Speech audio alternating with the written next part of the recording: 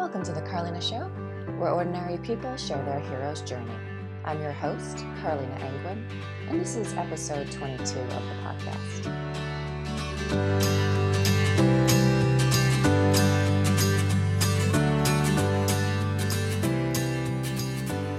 Today on the show, we have Kevin Hines. Kevin is a brain health advocate, global speaker, and filmmaker. In the year 2000, Kevin attempted to take his life by jumping off the Golden Gate Bridge. Many factors contributed to his miraculous survival, including a sea lion which kept him afloat until the Coast Guard arrived. Kevin now travels the world, sharing his story of hope, healing, and recovery, while teaching people of all ages the art of wellness and the ability to survive pain with true resilience. Visit the Carlina Show website at carlina.net to learn more about Kevin and link to the show notes. From there, you can find past episodes, connect on social media, and sign up for the mailing list. Thank you, Stephen Lorca, for video editing and production. And now I bring you Kevin Hines. So I guess I first met you in Chattanooga in September. And yes. And, well, you've been so many places since then, you probably don't remember, but I remember you. So, and actually, so I started following you on Instagram after September, and you had posted a picture with Steve Vaccine, who's the founder of Ride for 22. Yeah, of course. Okay. Yeah, I think he was at a conference in Florida, but anyway, I reached out to him, and he was on the show a couple episodes back, and we talked about you a little bit. Oh, okay. Cool. So I think it was a conference for military families who had lost a loved one from suicide. So yes. Yeah. I do remember. Okay. So as I've been kind of following you on Instagram, I see that you talk to a lot of different groups. I see you talking to high schoolers, veterans, healthcare professionals. That's the conference I was at for healthcare professionals. And then also talking on TV and podcasts and all, with a lot of people just really connecting with you. And so I guess my first question is, why does your story resonate with so many people? I think it has to do with the multifaceted storylines within the story. Okay. I think that when I go and present, I talk about being born into poverty to parents on drugs. I talk about being in the foster care system to being adopted. Just those three alone, people relate to, certain people. Mm-hmm. And then I get into how I developed a mental illness in my teens, which then a whole new group of people start to relate to. And then I talk about how I attempted to take my life in such a dramatic way that was so dangerous and survived that fall. And people understand the language of surviving pain and surviving struggle and coming out a different person. Mm-hmm. And so I think all of those storylines in this one story, they attach to someone, because the ultimate connection is really relatability to living with pain, physical, emotional, mental, spiritual pain.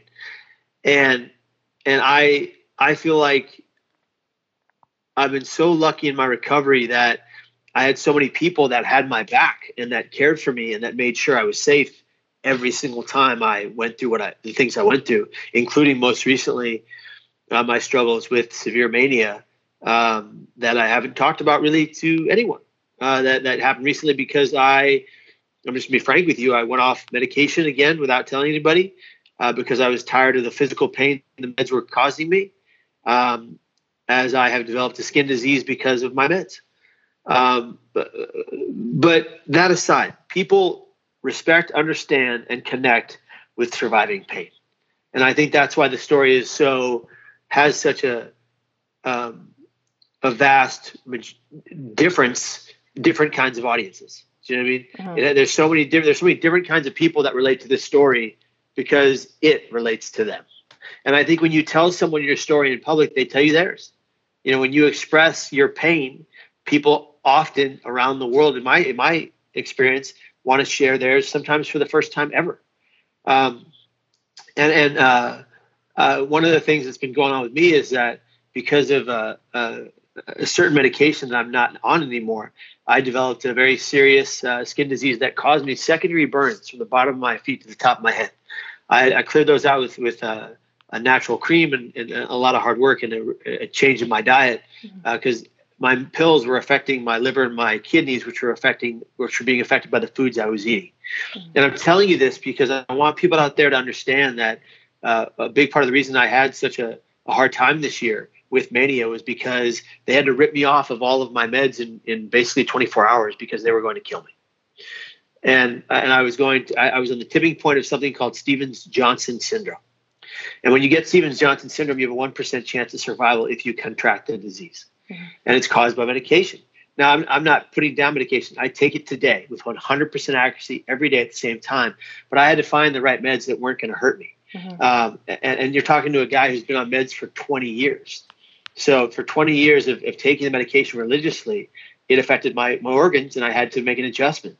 But there are people out there in the field who are worried about me talking about getting off your meds, and that's not my narrative.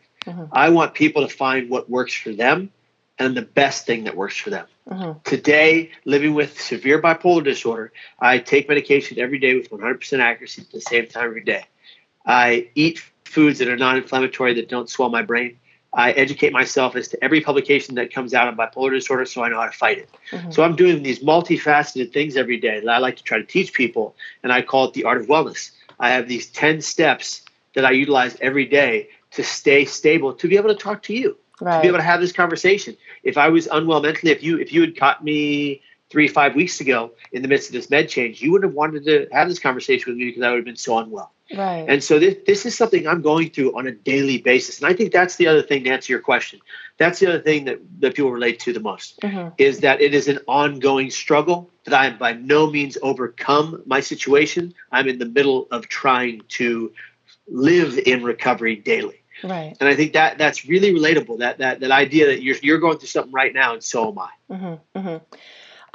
How is telling your story part of your wellness program? What benefit is there for you to tell your story? To tell my story and to be able to express my pain and my recovery from it is probably by far the most therapeutic thing I could be doing. Because I get in front of an audience, luckily that has been built over time. I get in front of an audience that is willing to hear my truth. Not just willing, but excited about it. And being able to tell your truth on such a regular basis in such an open way. I'm an open book. You ask me a question, I'm going to answer it directly. And honestly, whatever that question is. And I think people know that about me. They know that I'm not going to hand them a bunch of, false solutions for their problems. I'm the guy that talks about how much hard work has to be put in to being mentally well when you are not. And if you're not putting in the hard work, you're not going to see results. And I think that people appreciate that honesty and appreciate that level of reality. Right. Since you're in the unique position where you've talked to so many different groups, I'm wondering if we could break it down a little bit, and I could ask you about some of those groups in particular, and you could shed some insight into what you've learned and how the people in their community could wrap around them and what they can do to help prevent suicide. Absolutely. Okay. And I have written down here, I have I'll go ahead and list what I'm interested in knowing from you, and then depending on how much time we have, we can go through each one. But I want to talk about middle schoolers and high schoolers. That's one group that you talk to.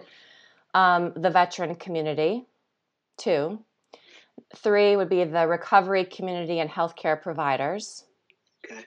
And then 4 would be the media, how they can be proactive in helping to reduce and prevent suicide, and then also elected officials in the government. So depending on how much time we have. Yeah, I think if we spend a few minutes on each of them, we can cover them all. Okay. Let's go ahead and start with high schoolers and middle schoolers. High school, yeah. What insight do you have? What should people do to help this particular group? So for middle schoolers and high schoolers, one of the things I love that is going on right now through legislative efforts in general for mental health is the mandatory education in mental health and suicide prevention to fourth graders and above across New York State. What they are doing is absolutely revolutionary. It is profound and it is pertinent. It's crucial. I've always recommended that we give mental health education. I've been a proponent of this cause for a long time in my public travels and speaking. That third grade and above should be getting mental health and suicide prevention education so that when they come across this kind of struggle or the struggle of one of their friends in school, they know who to turn to, what to say, and where to go. And people say to me, "Oh, Kevin, that's too young. They don't need to know about that much pain and mental health." No, you're wrong. If these kids are old enough to comprehend what pain is, then they can have it. If these kids are old enough to comprehend what mental health means, then they need to know how to achieve good mental health, how to battle bad mental health.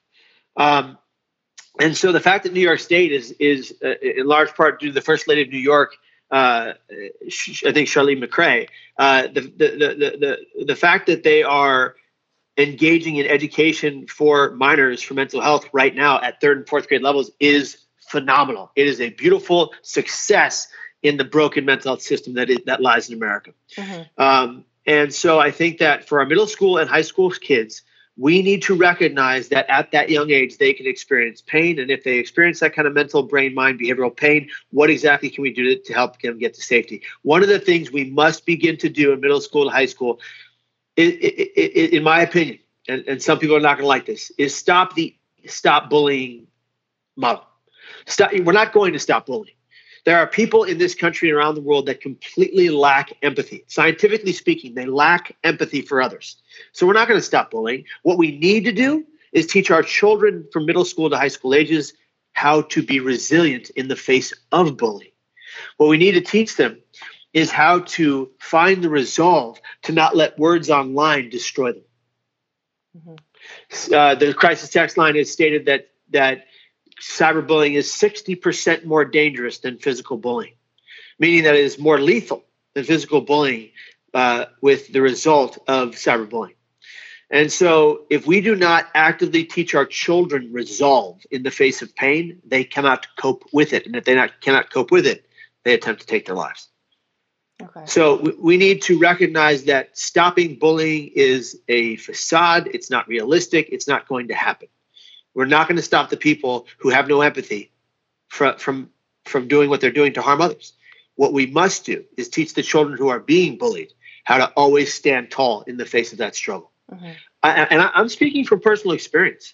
In middle school and high school, I was bullied to no end. I was called Little Red N-word every day because I was part black. My ears were pulled aside, and I was told to whistle, little N-word whistle. I was punched in the gut while someone held me from behind. That was the physical act of bullying. The mental stress these kids put me under was unbearable. Mm-hmm. But my mother would send with me to school in my lunch pail every day in grade school from kindergarten on up. She would send me positive affirmations in my lunch bag. That no matter what anybody said about me that day, I could open that lunch bag and hear something positive that I knew was coming from someone who loved me. Mm-hmm. And that taught me resolve to fight the bullies. And so if we can teach our children how to defeat the pains that are outside of them, they can always survive. Mm-hmm. And so for middle and high schoolers, we need to help teach them how to cope with pain in order for them to always survive it and to never die by their hands. Right. Okay.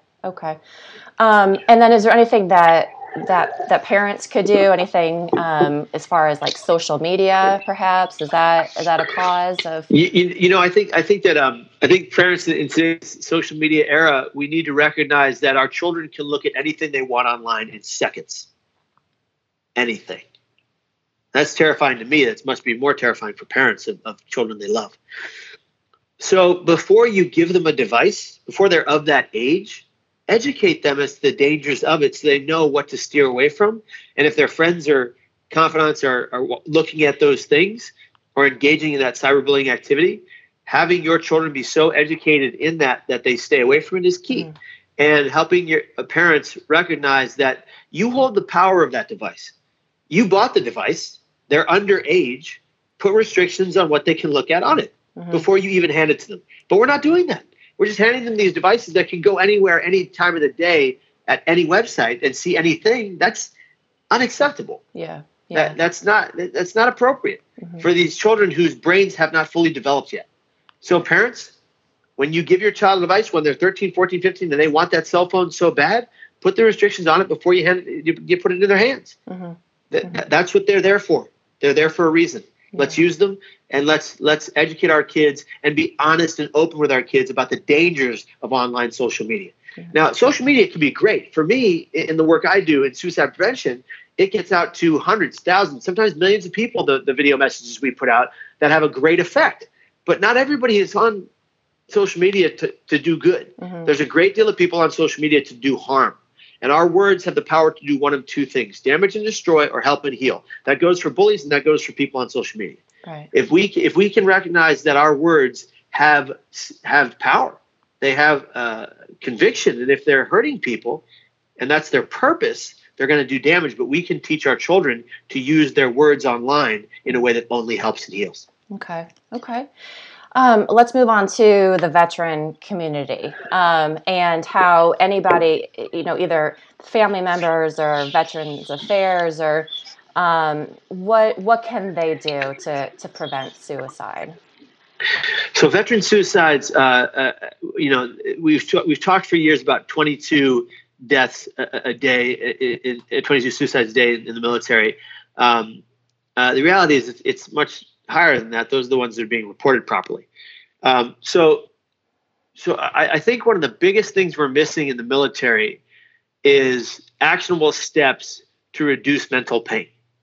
If you go on any military base, if you go on every American military base, there are a few things that are consistent and around the world.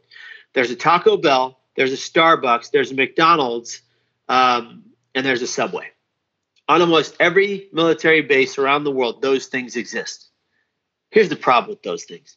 Those are all inflammatory foods that are caused by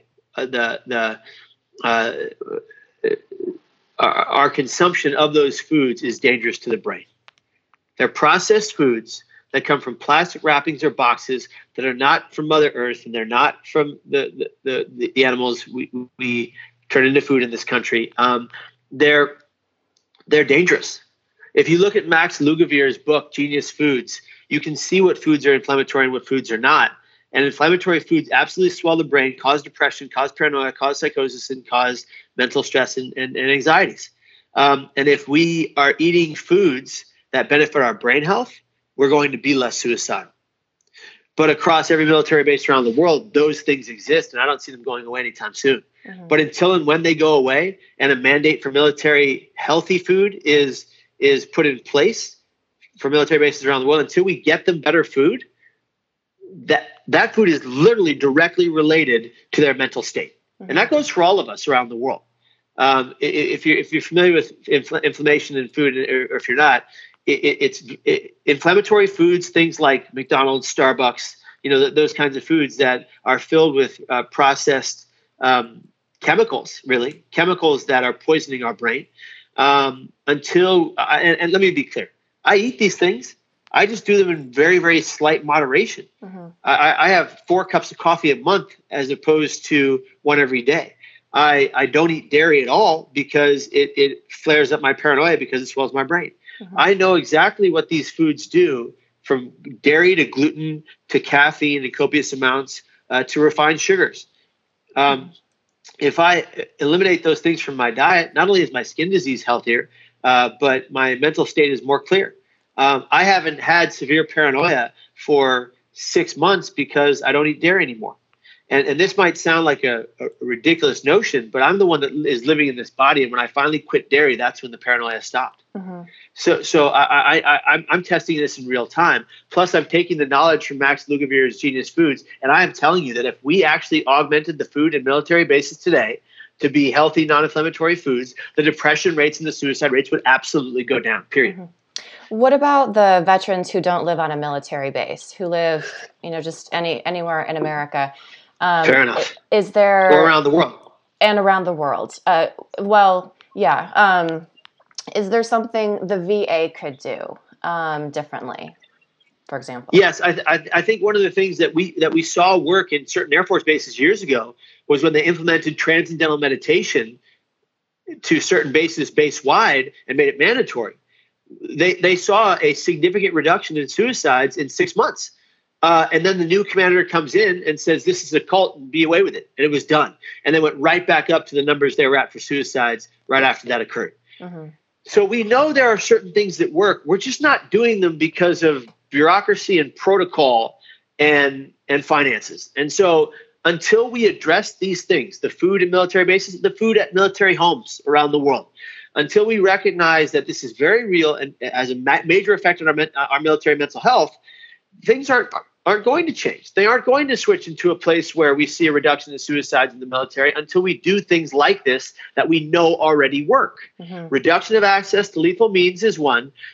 Fixing the food on military bases and military homes, and using transcendental meditation, or a formidable proven form of meditation that is actually viable and that statistically we know works.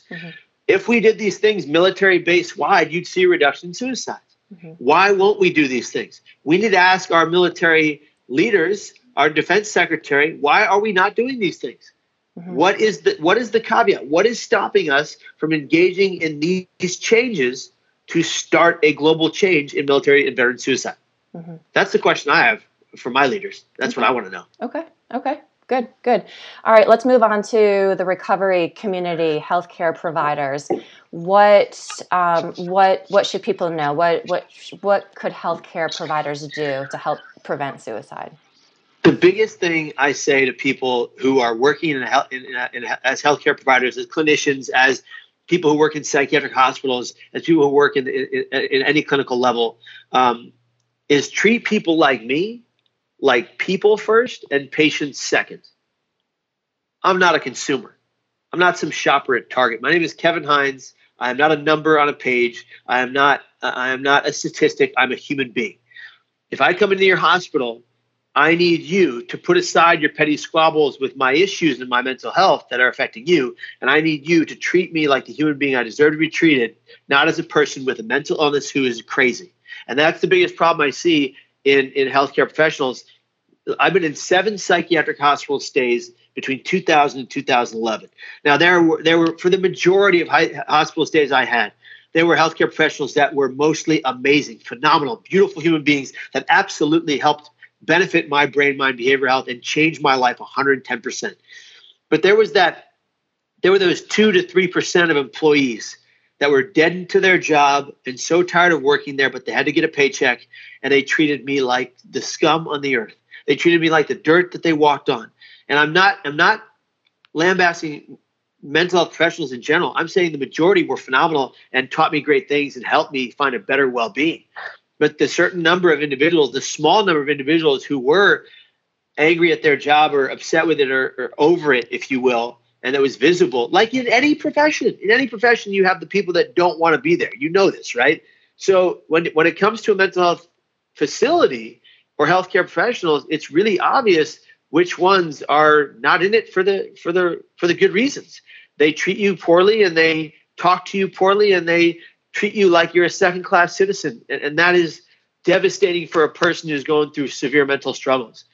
If you're a healthcare professional and you are, not happy at your job, it's time to go do something else because you're affecting people like me in a terrible way. And all we're trying to do is survive.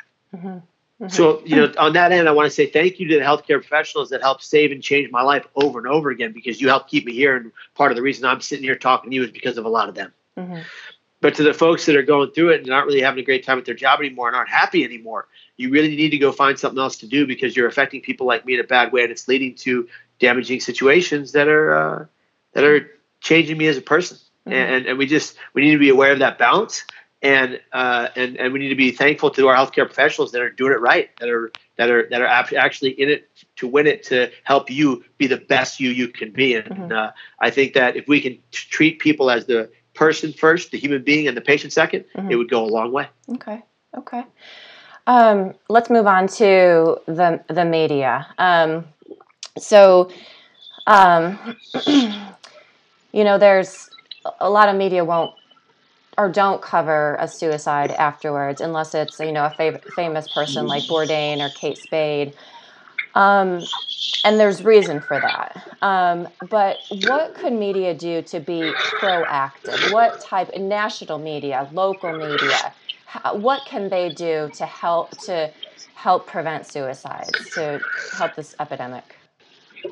One of the biggest things they can do, and I think CNN does this really well, is educate the populace when something like this happens, a high-profile suicide. Educate the masses first on how suicides affect families, how they affect lives, and how they change the face of familial history. And then you can tell the story of what happened and who passed away, but only in a way that's non-sensationalistic, that is educational, and that is not focused on entertainment. If we focus on entertainment, we lose scope of what's really important, saving other lives. And I think the media can augment the way they cover suicide and try to be more like groups like CNN, because when you put out information about a individual that's taken their life, and you put out the information about how they died, and that's the first thing you post or first thing you publish, that is horrific and dangerous. That is so dangerous to post exactly how the person died. Basically, you're saying to someone, this is how you can do it too. Instead of that approach, have a special or even a town hall on what is suicide, how it devastates, who are the survivors, what are they trying to do to change this issue, and who are the people who are going through that pain who are succeeding in life. We need to steer away from the negative, damaging side effects of a public profiled suicide and steer toward education on how to keep the rest of us here. And the media needs to be better about doing that. The media is so uber focused on what happened, who it was, and why they're important and why they died, that they lose sight of actually having an impact that could change a life for the better forever. And I think if we can help one thing we can help our media by doing is to utilize safe messaging in the media, but not in a way that is censorship to people who are in pain, in a way that is educational and helps people understand what they can do today to keep their family members who are still here remaining, staying, be here tomorrow and every day after that. Right. Okay. What about elected officials, the government? What can they do?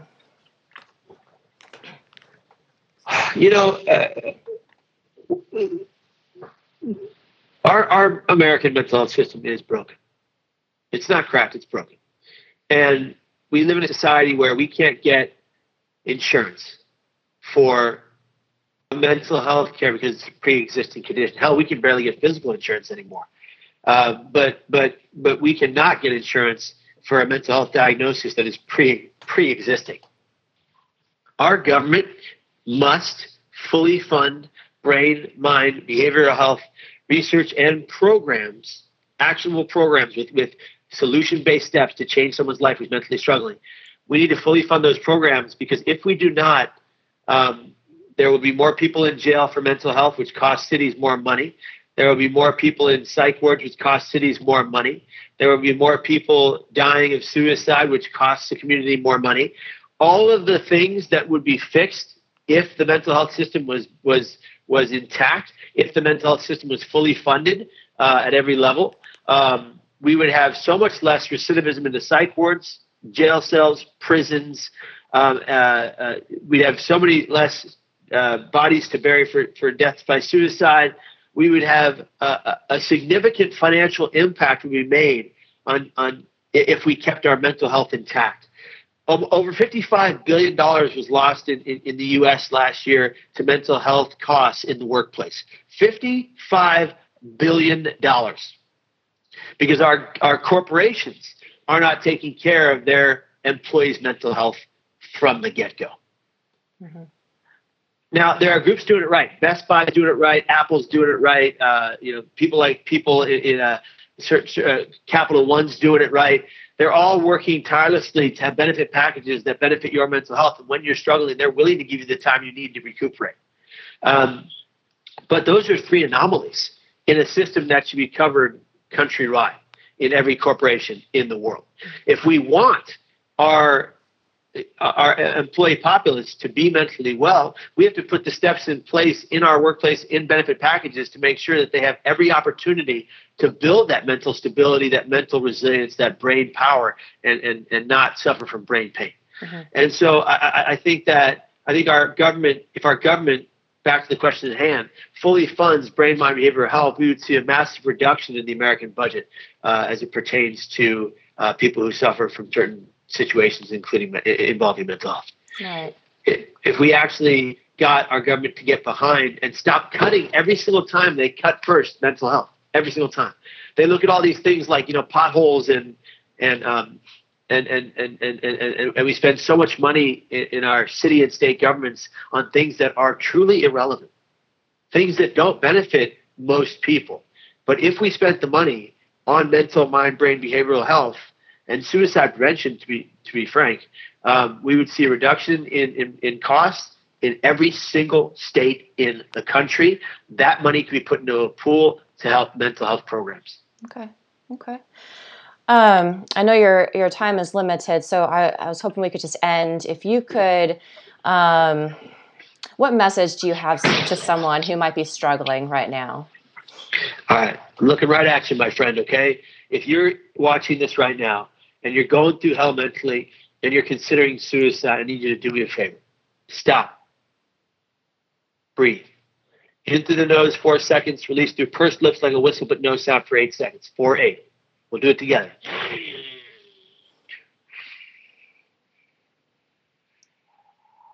Now, that's not going to do you any good doing it once. But doing that 30 times, 3 times a day, lowers your blood pressure, heart rate, lowers an adrenaline rush, can lower a panic or anxiety attack, and can lower your stress. I do it every day I wake up. I do it every day in the afternoon. I do it every day at night before I go to bed. I do it before every presentation at least 10 times. I do it when I get anxious or stressed or paranoid. I do it because 4, 8, as long as you don't have low blood pressure already, because you don't want to do it if you have low blood pressure, there's that warning there. But if you don't have low blood pressure, it's a perfect tool to balance your brain, to balance your mind, to come to a calm.